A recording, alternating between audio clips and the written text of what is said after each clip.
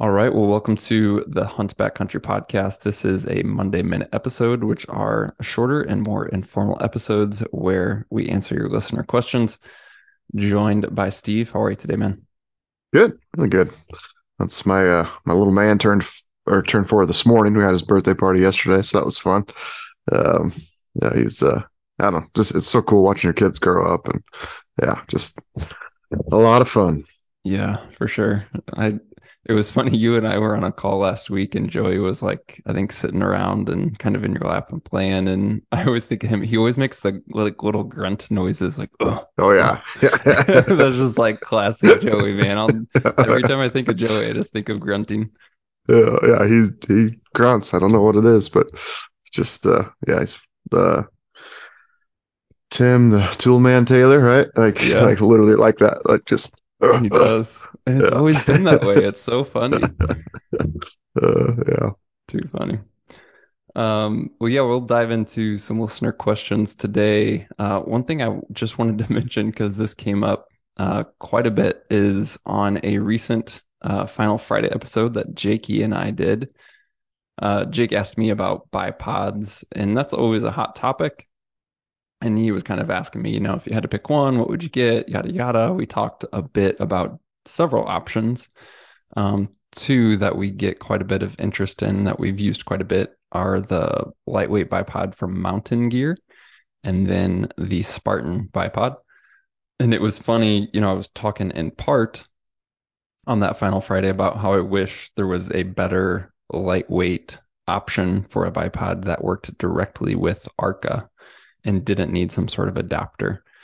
And just after that, I think on maybe Monday of last week, or no, it was later in the week. Anyway, Spartan released a new Arca adapter, and you were one of four people within an hour, Steve, that sent me like, "Did you see this?" It was funny. So I will leave a link to it. There's a new Arca adapter for the Spartan bipod. Is definitely more low profile than the options I had used previously on my chassis, which was an M-lock adapter. Still weighs 3 ounces, so it's not the lightest option. Um, and then also Matt, who owns Mountain Gear and designs those bipods, actually listened to that Final Friday and just reached out and said, "Hey, I heard the podcast. Just want to let you know we are working on a direct ARCA version."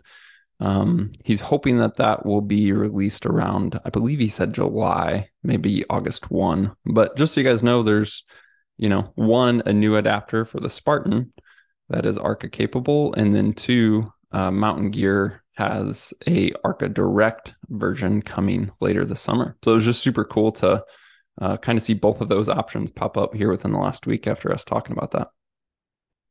All right, Steve, let's dive into a listener question. This one is kind of about jet boils and backpacking stoves, and actually one other aspect of DIY meals. Have you guys found any alternatives to the normal Jetboil, or is it still one of the best to go? And then I was also curious if you guys have looked into the Harvest Right freeze dryer to make your own meals. All right, Steve, still rocking a jet boil these days?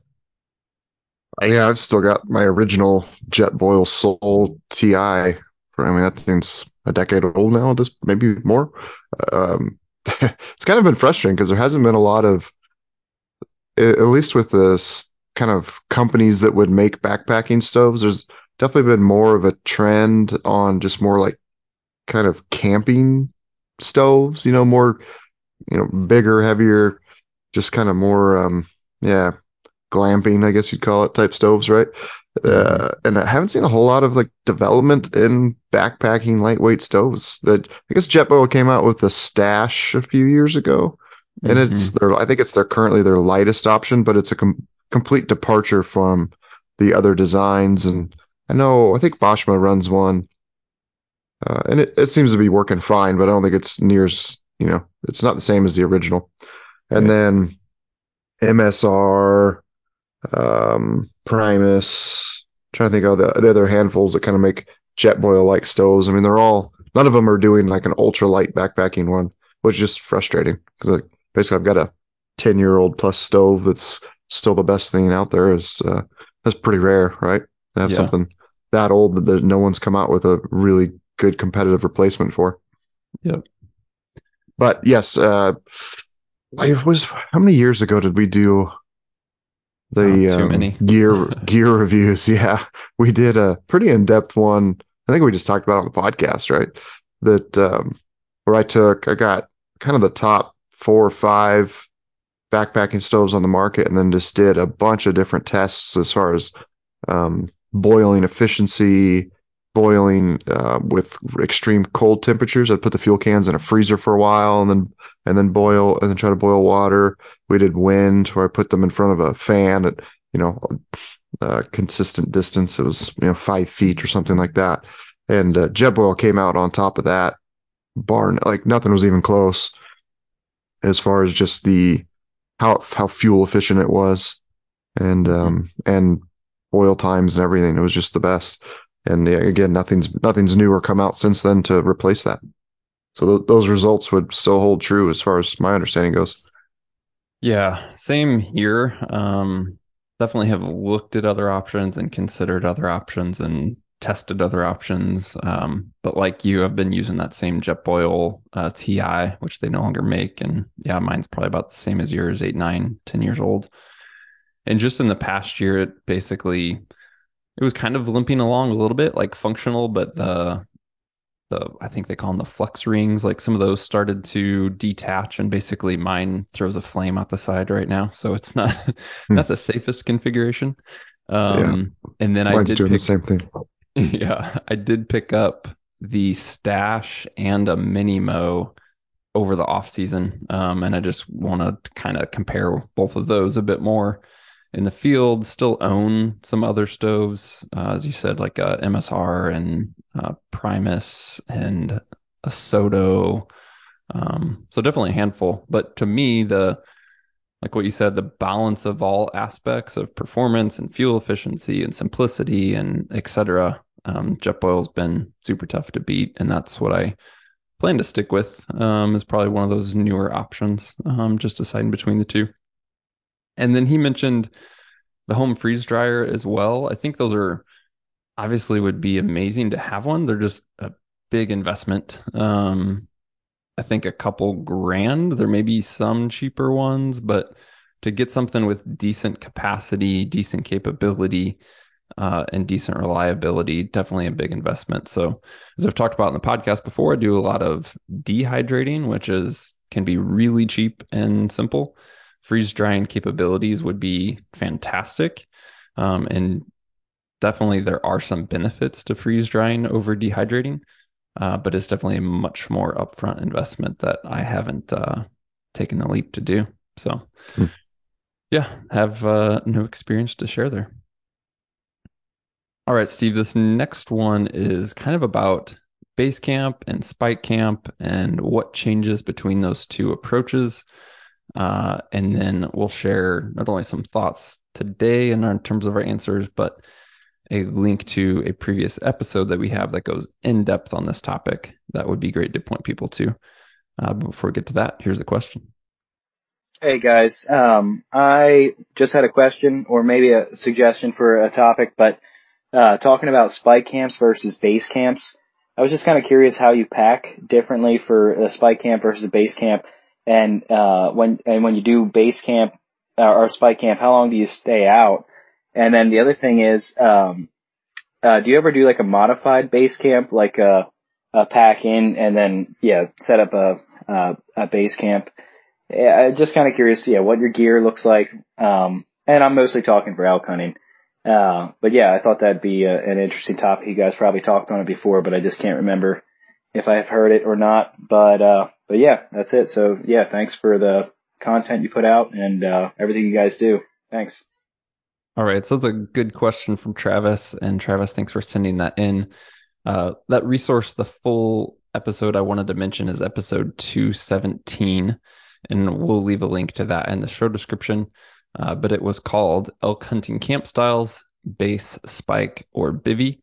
And that's something you and I did a few years ago, Steve, with Cody and Trent from Born and Raised Outdoors. And we talked about the different approaches, the pros and cons, when some of those different approaches make more sense than others, et cetera. And one thing that's important, I think, and you kind of hear it in this question is if you start looking online or talking to people, those terms get thrown around like a base camp or a spike camp or bivy hunting. And you kind of have to make sure that everybody's actually talking about the same thing when they throw those terms around.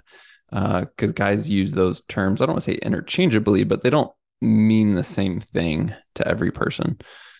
Good example would be base camp. Is that a truck-based camp or a road-based camp?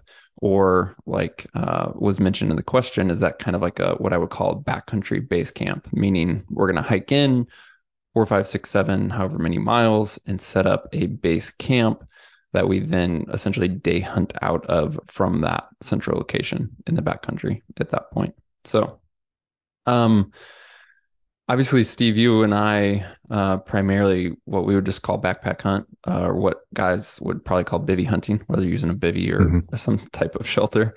But essentially just hunting with camp on your back. I'm curious though, we've talked about that quite a bit. If you think back, when was that not the case for you? So did you ever do more of like a spike camp, backcountry base camp, or some other style? And what led you to maybe change? Well, yeah, it's certainly it was definitely an evolution to get to where I'm at now of camp on your back every day. It started out with, just normal, just base camp, like drive your truck to it, set up a camp. We had a little pop-up tent trailer that we used for years, and then we just, you're limited to, within 2 miles of a road, right? Like that's so you want to pick areas if you're gonna do that type of hunting that just has a lot of road trail, motorcycle, ATV trail access so that you can kind of connect these all together and find, you know, everything I'm doing is just planning a hunt on how I'm going to hike through the country, right? And so you would like, all right, I can drive to this road and then, either going to hunt a loop or hunt from point A to point B. And then once I started getting into backpacking, then yeah, that was very much okay. Here's an area I want to hunt. I'm going to hike in there, 3 miles, 4 miles, set up a base camp and then hunt from that. And I did that for quite a few years, then slowly just started realizing that I was just gonna be way there was a few times I think that almost by accident where we just packed up camp and maybe we just knew we wanted to move. Actually, I think that's exactly how that happened. It was like we had, the night before got into a bunch of elk and they were like up and over the next drainage, right? And so we hiked down to camp, stayed that night, woke up, packed everything up, and hunted all day, and ended up killing an elk later that day. And I remember thinking like that wasn't so bad with camp on the back. There wasn't. It's not like you're leaving. If you've got good lightweight gear, the difference between camp on my back and not is a matter of a few 5 pounds. Except with the exception of food, if you're in there for 10 days or something, obviously you're out all that food with you, but the actual gear part's not very much. And that's so that I remember that kind of sparked like, maybe we should just do this instead of setting camp every night or having a base camp. We'll just take it with us and start hunting that way and kind of evolved into it. And it's just so much. We've talked about it plenty on the podcast, but you're just so stinking efficient. You're not wasting time in the morning and evening hiking, to where the elk are or from where you were at back to camp in the dark. You're just you're getting more rest because you're basically where camp is when it's dark, and you don't have to waste that energy. And you're just with the elk, so you wake up and they're right there. Yeah. Yeah. As far as on his question, what changes? If I was going to go back and do a backcountry base camp, so that hike in 3, 4 miles and set up something, I would just probably bring, a bigger tent, probably more food. Just if I would be completely willing to throw an extra 5 pounds in my pack of gear just to add some comfort at camp to, because then you're just going to hike that in for 4 miles and then you're done. You're never going to touch that again until you decide to hike out. So I would just pack a few more things. And then again, we've talked plenty about bivy style hunting, what that requires and ways to make it easier and like a light and easy to set up tent that also has a small footprint is a really critical part in that.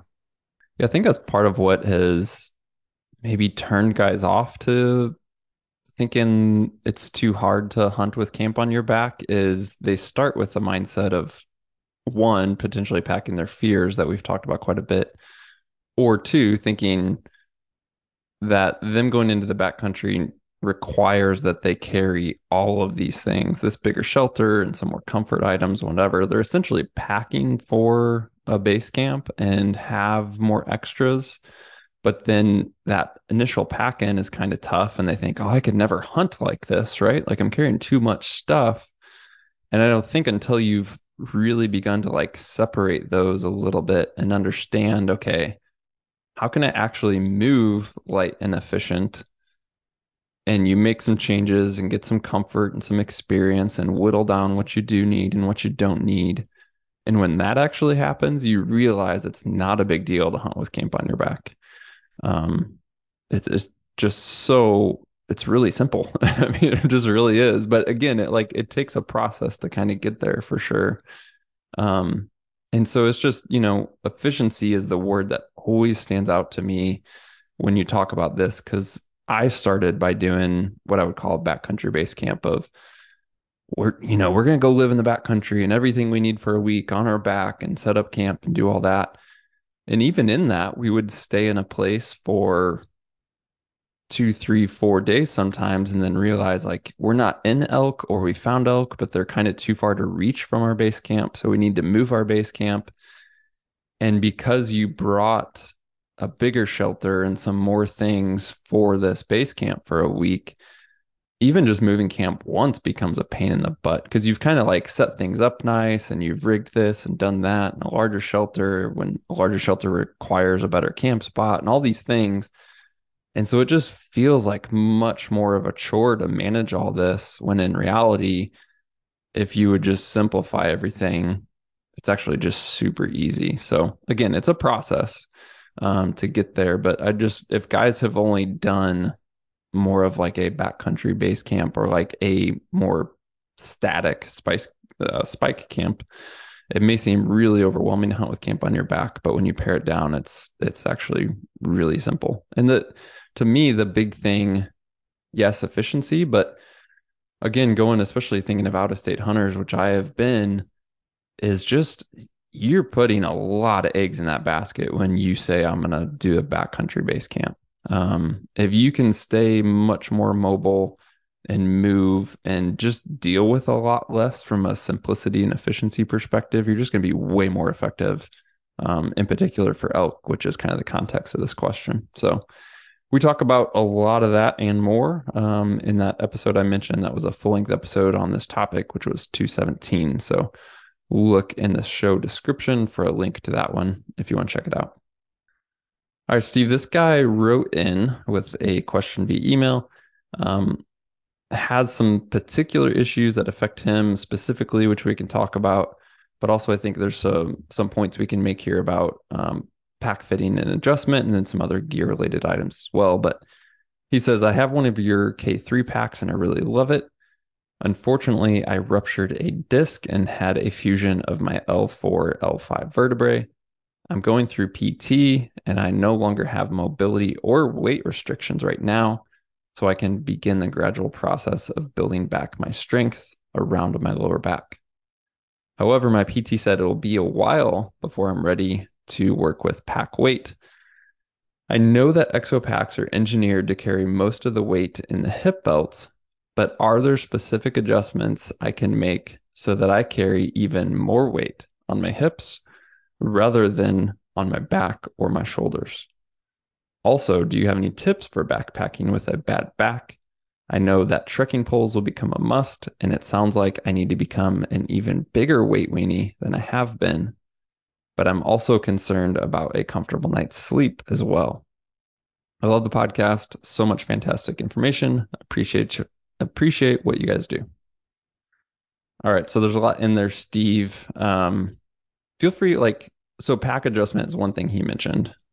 Hmm. Can you, should he consider making adjustments for his issue in particular? And I'd also kind of just like you to talk a little bit about how people, if they want to kind of maybe carry some more weight here or there, like just the adjustments to kind of keep in mind in general. Yeah, I mean, in particular for reducing weight, I would run the tallest frame that he can. So if he's got a K3, I would run it in the flip the extensions and make it as tall as possible. That's just going to help. It's subtle, but it's definitely there of help keep weight off the top of the shoulders. Then I would probably just leave the torso set like half an inch too high. You don't want to go too crazy because then the pack's going to be not stable, but leave that set a little bit higher. And then, yeah, really it's going to come down to putting the hip belt on, cinching it up good and tight. And then you just don't crank down the harness, right? Like you just snug everything up, just like we talk about in all the fitting videos, frankly. Like I don't think it's too unique for his situation where I do, we talk about it all the time. We want 80, 90% of that weight on the hip. So there's going to be very little weight on the shoulders. But if you did put weight on the shoulders, it's just because you tightened up the harness too much, right? So just back off of it. Yeah. What about hiking with a bad back? Or sorry, he says backpacking with a bad back. He mentioned two things, one being trekking poles and two being sleep. And those, I agree with this guy, very, very critical.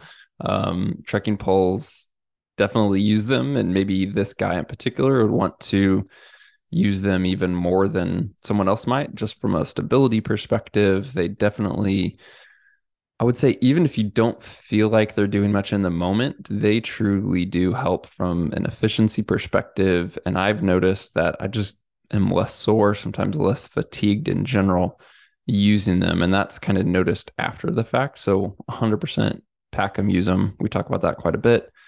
Um, Sleep, that's an important one. It's something I know you've kind of gone back and forth with and wrestled with both your back and just kind of sleep quality in general, Steve.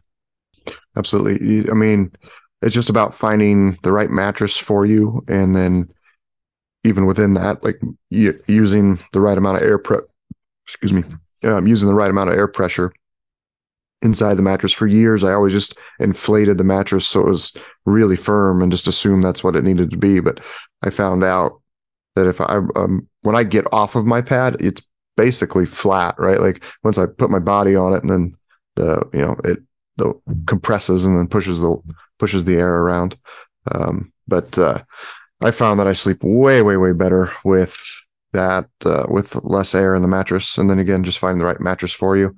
Uh, there's lots of options out there right now. That's one thing that we could do an updated review on is mattresses because Yeah. there's so many out there now that I just saw Thermarest did an update so I run a Neo Air and they just came out with a new version that's 3 inches thick instead of the old 2.5. So I saw that and was like, oh, obviously always chasing a better night's sleep back there. So, uh, and then one thing I found in particular that really helps for me is as a pillow. Obviously, I'm as lightweight as I try to be, but that I get much better sleep when I have a pillow too, because I need to sleep on my side and kind of just support your neck and head. And then, yeah, just as far as, tent and sleeping bag, obviously just pick a, pick whatever works for you. Yeah. I don't think those are the sleeping bag. Obviously, you want to be warm, but as far as as long as you get something that's warm, I don't brand X over brand Y. I don't think is necessarily going to be better sleep for yourself. Right. Got it. Is that the new? I was just looking at the Thermarest. I didn't see an update. Is that the new NXT? X-Lite NXT?